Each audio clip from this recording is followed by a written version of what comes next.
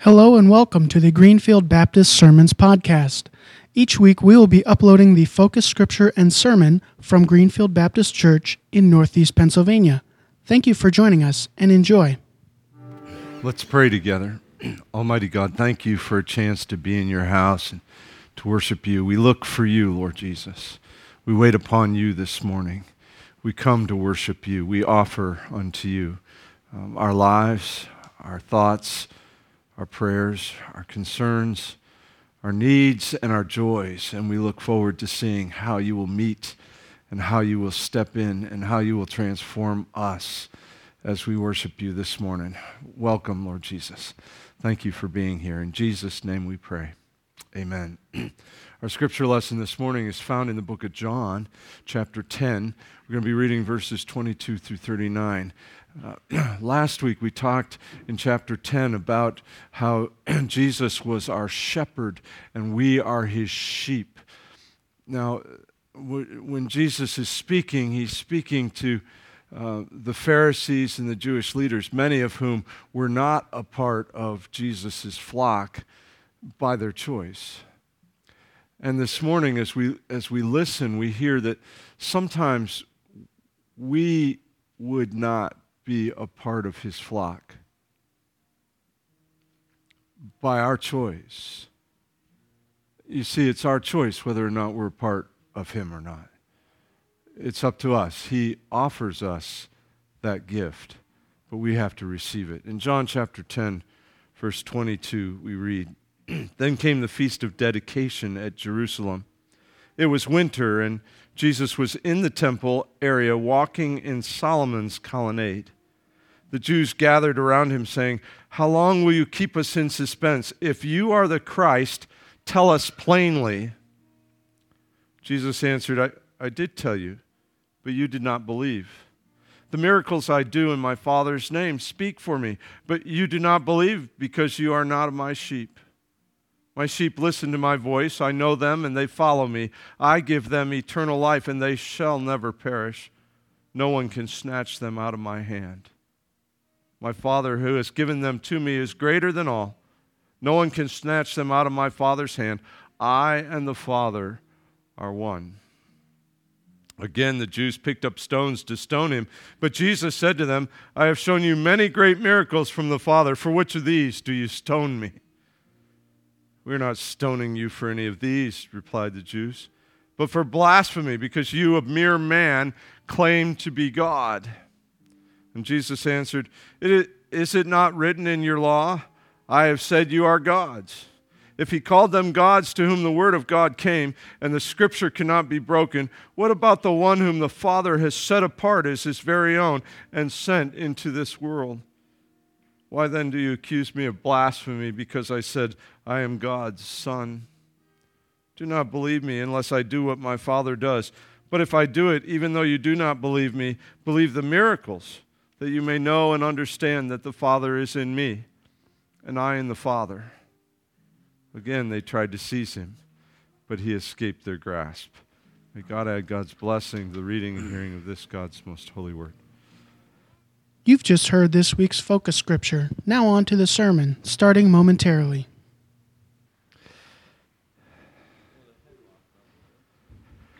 So, what do you believe? What is it that you believe? Have you ever noticed that the things you were taught as a child are really hard to let go of? Even in the face of things that make it very clear that they're no longer true or weren't true or aren't true, maybe never have been true. Now, we learn a lot of things as children, and it's kind of odd to me that when we become teenagers, we try to throw all that stuff off. And then when we become adults, we hang on to all that stuff. And the truth of the matter is, some of it's true and some of it isn't. Isn't that the case? Bless you.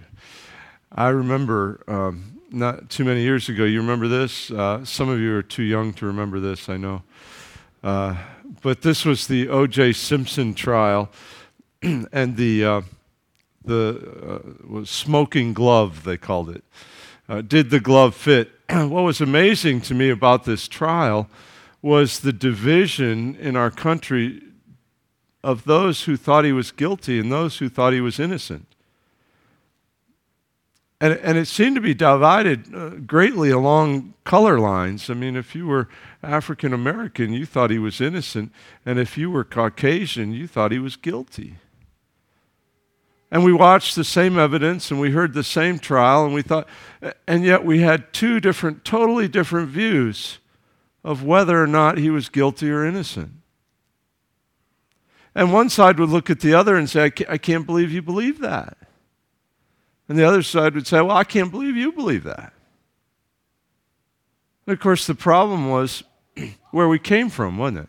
Very clearly. It had to do with where we came from, whether or not we believed or we didn't believe. It's interesting to me that frequently there are things in the Scripture that are pretty clear, and yet we have grown up with a different belief, and we're going to hang on to that belief no matter what the Bible says. We claim to be people of the Bible. Shouldn't we be following what the Bible says?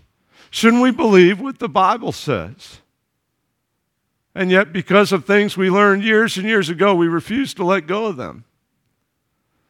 And that was, of course, no difference for the people in our scripture lesson this morning. Because you see, Jesus appears at the Feast of Hanukkah. By the way, the word dedication in Hebrew is Hanukkah.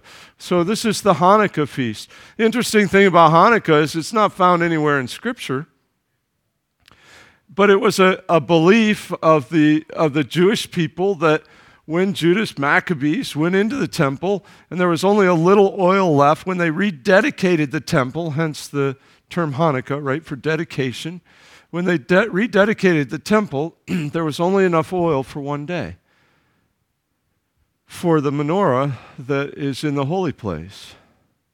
And so they put the oil in, and miracle of miracles, they call it, miracle of miracles, the oil continued to burn for 8 days until they could consecrate another set of oil so that they could keep changing the oil.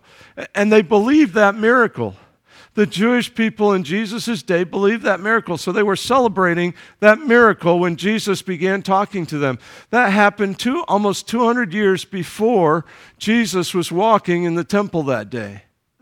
And they were convinced that that miracle happened. Now, I'm not going to tell you it didn't. It might have happened. I believe in a God of miracles. But what's interesting is Jesus looks at them and says, you believe miracles that happened 200 years ago. Why don't you believe miracles you see today?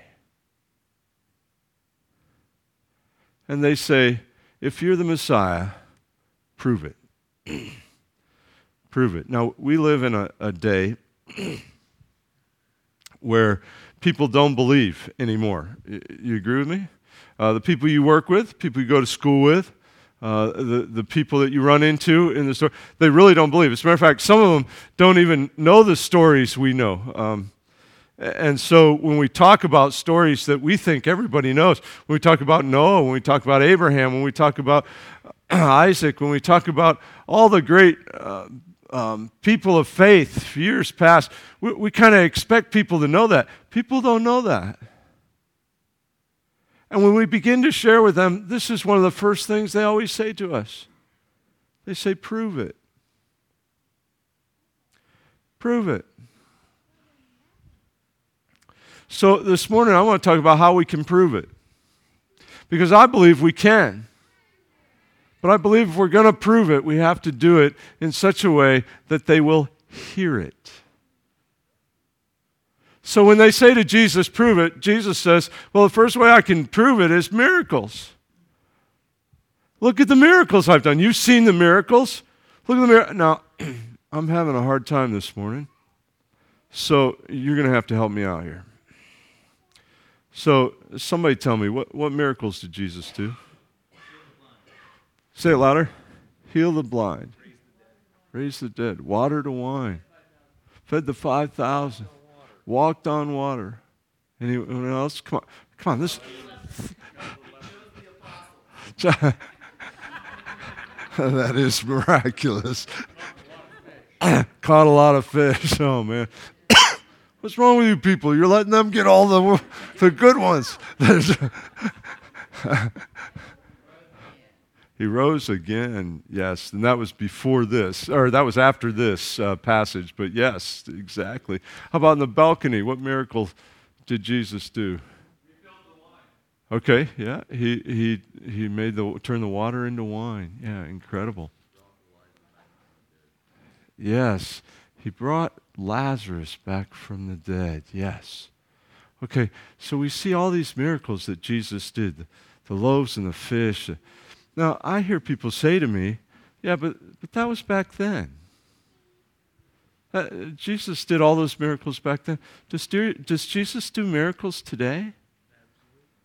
Have you seen any miracles? I love this little picture. Yeah. If you don't believe in miracles, perhaps you've forgotten you are one. That's so true. But I want to ask you another question. What miracles did you see this week? You claim to be a believer in Jesus Christ. What miracles did you see this week? You saw his love. Where did you see his love? In the hospital. Okay. Good. Anyone else? Any miracles you've seen? He brought you out of the pit this week. You were in the pit this week. He brought you out. Praise God. Anyone else? Yes.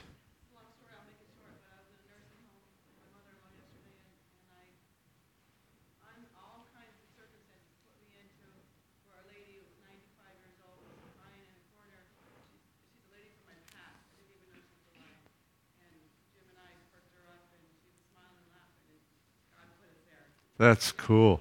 I don't know if you heard that. Mary was in the nursing home, and through a series of events, ended up seeing a woman in the back there who was crying, 95 years old. It was a lady from her past, and she and Jim were able to go and encourage her and lift her up. That's just awesome. Good. Anyone else? Yes. God uses Rose, and that's a miracle, she says. How about the balcony? See any miracles this week? No miracles this week. Two snowbows yesterday. Wow, that's cool. I didn't mention Matthew. Janet mentioned Matthew this morning. I praise God. I can't praise God enough for what happened with Matthew. You know, for those of you who don't know, he had hurt his back years ago and had surgery finally, and it had taken away most of the pain, especially the pain down his leg, and he was just praising God. And then about, 3 months or 4 months ago, a guy ran a stop sign, slammed into him, and screwed up his back again. And he's been in a lot of pain. And Friday he had surgery. And when I talked to Vicki after the surgery, she said that the doctor had originally planned to take all the hardware out and put all new hardware in and have to do more vertebrae. So it was the vertebrae above the ones that were fixed that were now needed more. I don't know all the ins and outs. I'm not a doctor, but it needed more support. When he got in there, the pieces he had done before had healed into solid bone, so he could take out the old stuff and just move it up. And you tell me miracles don't happen. That stuff's not supposed to happen. We see miracles all the time. We miss miracles. And part of the problem we have as believers, and why people don't believe, why we have to prove it to them, is because we stop pointing out the miracles. We start telling them, well, yeah, miracles happen. I see miracles all the time. They say, really, where? I don't see any miracles. Unbelievers don't see miracles. You got to point it out to you. You got to help them see where the miracles are happening in your life, and where the miracles are happening in their life, and what's happening around them. They're not going to see if you don't point it out. They say, prove it. Say, well, I'll tell you what, let me talk about my God. He's been doing some incredible things in my life. Has he been doing incredible things in your life?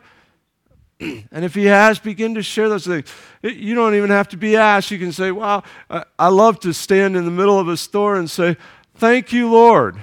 And people look at you funny. And hey, I can't help it. Look, this just happened. Just point it out. And they'll walk away and think you're weird. Or they might stop and think maybe God is at work. You see, The cool thing about Jesus coming is he came as Emmanuel, God with us. And if God walks with us, then miracles should be happening all over the place, through us, in us, around us. Okay, so Jesus says, believe my miracles. And then he says this, believe in the Scriptures. Believe in the Scriptures. Now, whenever someone wants you to prove it, they usually go right to the Scriptures, and they usually try to point out to you all the reasons why they don't believe the Scriptures are true. And they have all kinds of ideas about creation, and they have all kinds of ideas about the issues of the day. Now, I've lived long enough to see that those issues change. I don't know if you've noticed that. Some of you younger people may not. Some of you younger people may think, wow, homosexuality, that's really the issue, and we need to deal with that in Scripture. I think we can deal with that in Scripture, but you need to know that's just one of a series of debates that come out of Scripture because people are trying to justify, trying to make right what they see. And so we get caught up in debate. And we get caught up in debating the issues of the day. Now, that's not always a bad thing, but frequently it deflects what we really need to be looking at. And the problem is that they want to debate the Scriptures instead of saying, okay, what do the Scriptures really say to me? How is this affecting my life? How does this transform my life? Jesus comes to this passage. I love it. The Jews are all upset with Jesus because he claims to be he claims to be God. He really claims to be God. And they're upset with him. So they quote this passage. You can't read this. Well, maybe you can. This is the psalm Jesus quotes. And of course, Jesus only quotes part of it. You need to, whenever you come to a scripture that Jesus quotes, you need to go look at it from whence it comes.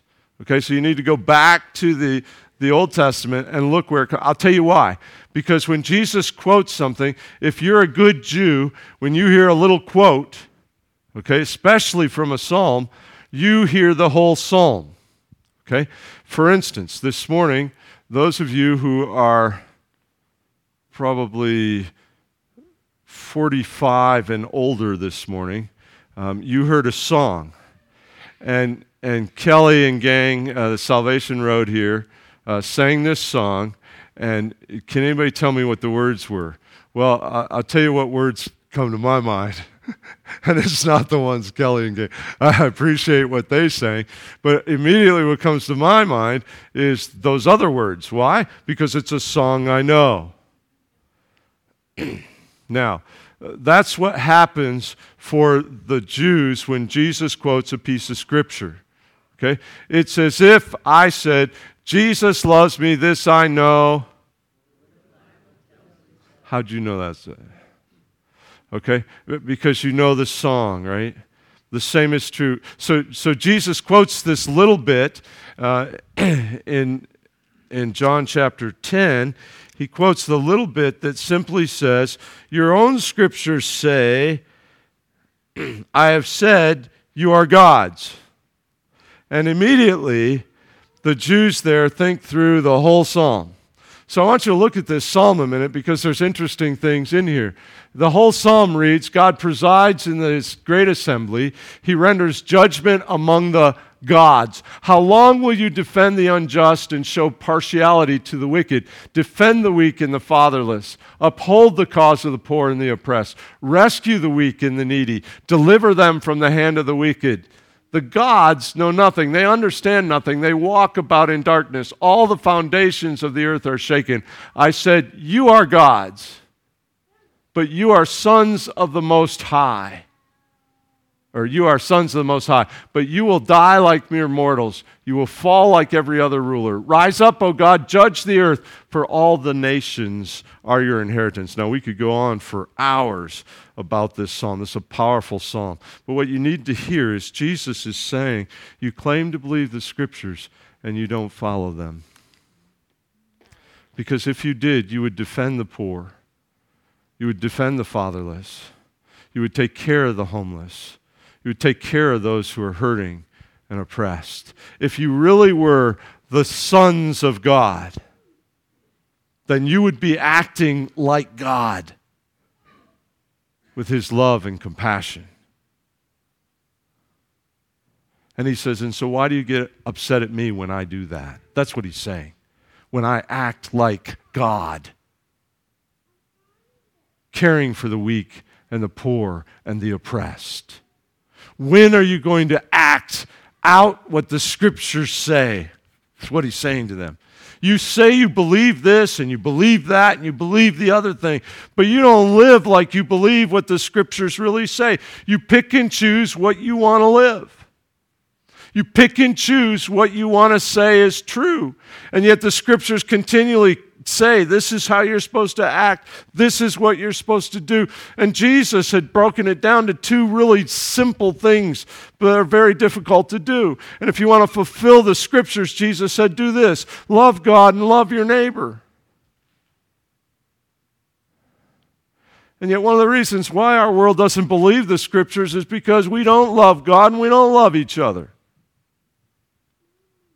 We say we love God, and yet we go ahead and do whatever we think is best, whatever we want to do.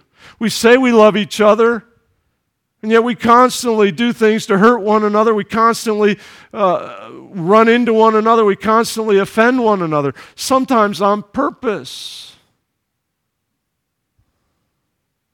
The Scripture is clear. The reason why the world doesn't believe it is we don't live it. You see, the only way you know the Scripture is true is to try it.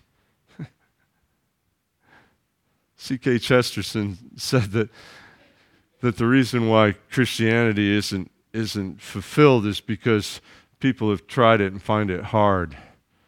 Well, they find it hard and leave it untried. And it's really not hard. It's just difficult, isn't it? It's not hard to love God. God loves you. He gave his life for you. He does everything he can to encourage you, to uplift you, to make you more like him. He tries to make your life fulfilling and purposeful. He loves you very much. It's not hard to love God. And it's really not hard to love other people once you get the heart of God in your life. But we struggle. We struggle because we don't really believe what the Scriptures tell us. The world says, prove it. The only way to prove it is to live it. And finally, they say to Jesus, prove it. And Jesus says, well, I keep telling you who I am. Why won't you believe it? Now, some people try to tell you that Jesus didn't claim to be God. I find that interesting because you see, in this passage, they try to stone him because he claimed to be God. And he doesn't say, well, no, why do you say that? I'm not God. And then, of course, came the end of his life. You remember that? And the trial in front of the Sanhedrin, not the trial in front of the Romans, trial in front of the Sanhedrin. Do you remember what yeah. It's there. It'll come. No, the accusation was, I told you it was there. The accusation was against Jesus. It was blasphemy because he claimed to be God. And they killed him for it. And he never stopped and said, hey, wait, that's not what I'm saying. Don't kill me for that. No, because that's who he was and is. He is God. And so the question is, what do you do with that? If he's truly God, if he's truly who he says he is, then what do you do with that? Well, then you have to make him Lord of your life, don't you? If he's really God, then he demands, he requires your worship. In other words, you have to put him on the throne of your life. I love that countdown timer we did a number of years ago with the stool. You remember that one? The stool and the lady's sitting on the stool and Jesus comes in and she gets up and she puts Jesus on the stool, and that was the center of her life. Jesus thought, that's where I want you to be. And then as it goes on, she starts talking about other things, and you see her trying to climb on the stool with Jesus on it. She's trying to climb on his back because she still wants to be the center of her life. She still wants to be in charge. And finally, Jesus stops and gets up. Well, actually, they end up kind of pushing it. She pushes him over, so they're kind of like both sitting on the stool, and he says, hey, wait a minute, I'm one cheeking it here. And do you really want me to be Lord of your life, or don't you? See? That's what it means when we say Jesus is our God, that he is Lord of our lives. In practice, not just in words. James put it this way: as a body without the Spirit is dead, so is faith without works. Dead. See, if you really want to prove it, you have to live it. And by the way, that's really the only way to prove it. Now, Jesus said all that, and they still didn't believe him. And I don't expect everybody, when I share, when I live like Christ, to believe it. But I've noticed that every once in a while somebody does. Maybe this morning you'd be willing to believe it. Don't believe what I say. Believe what I do. Don't believe what it looks like on the outside. Look for yourself. Have you ever seen a miracle? If you have, then how can you tell me Jesus doesn't love you?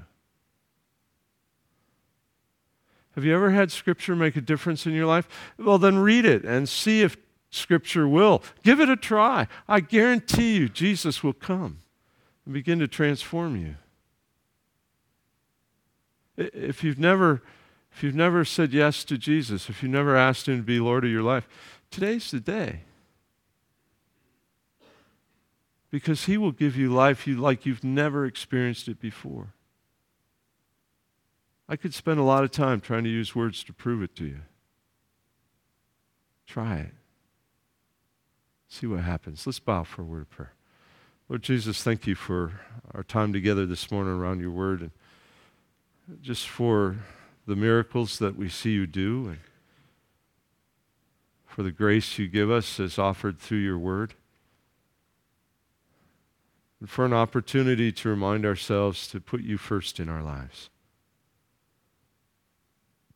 Father, we know that that's what will draw people to you when they see you work in us. Father, we pray for those this morning who don't have a relationship with you. Maybe this morning they came saying, prove it. Just pray, Father, that you would open their eyes, that they would look at those that brought them here. They would look at those who are here already and would ask the question if you make a difference. Lord, we pray that you'd touch their hearts, that this morning they'd say yes to you. In Jesus' name we pray. Amen.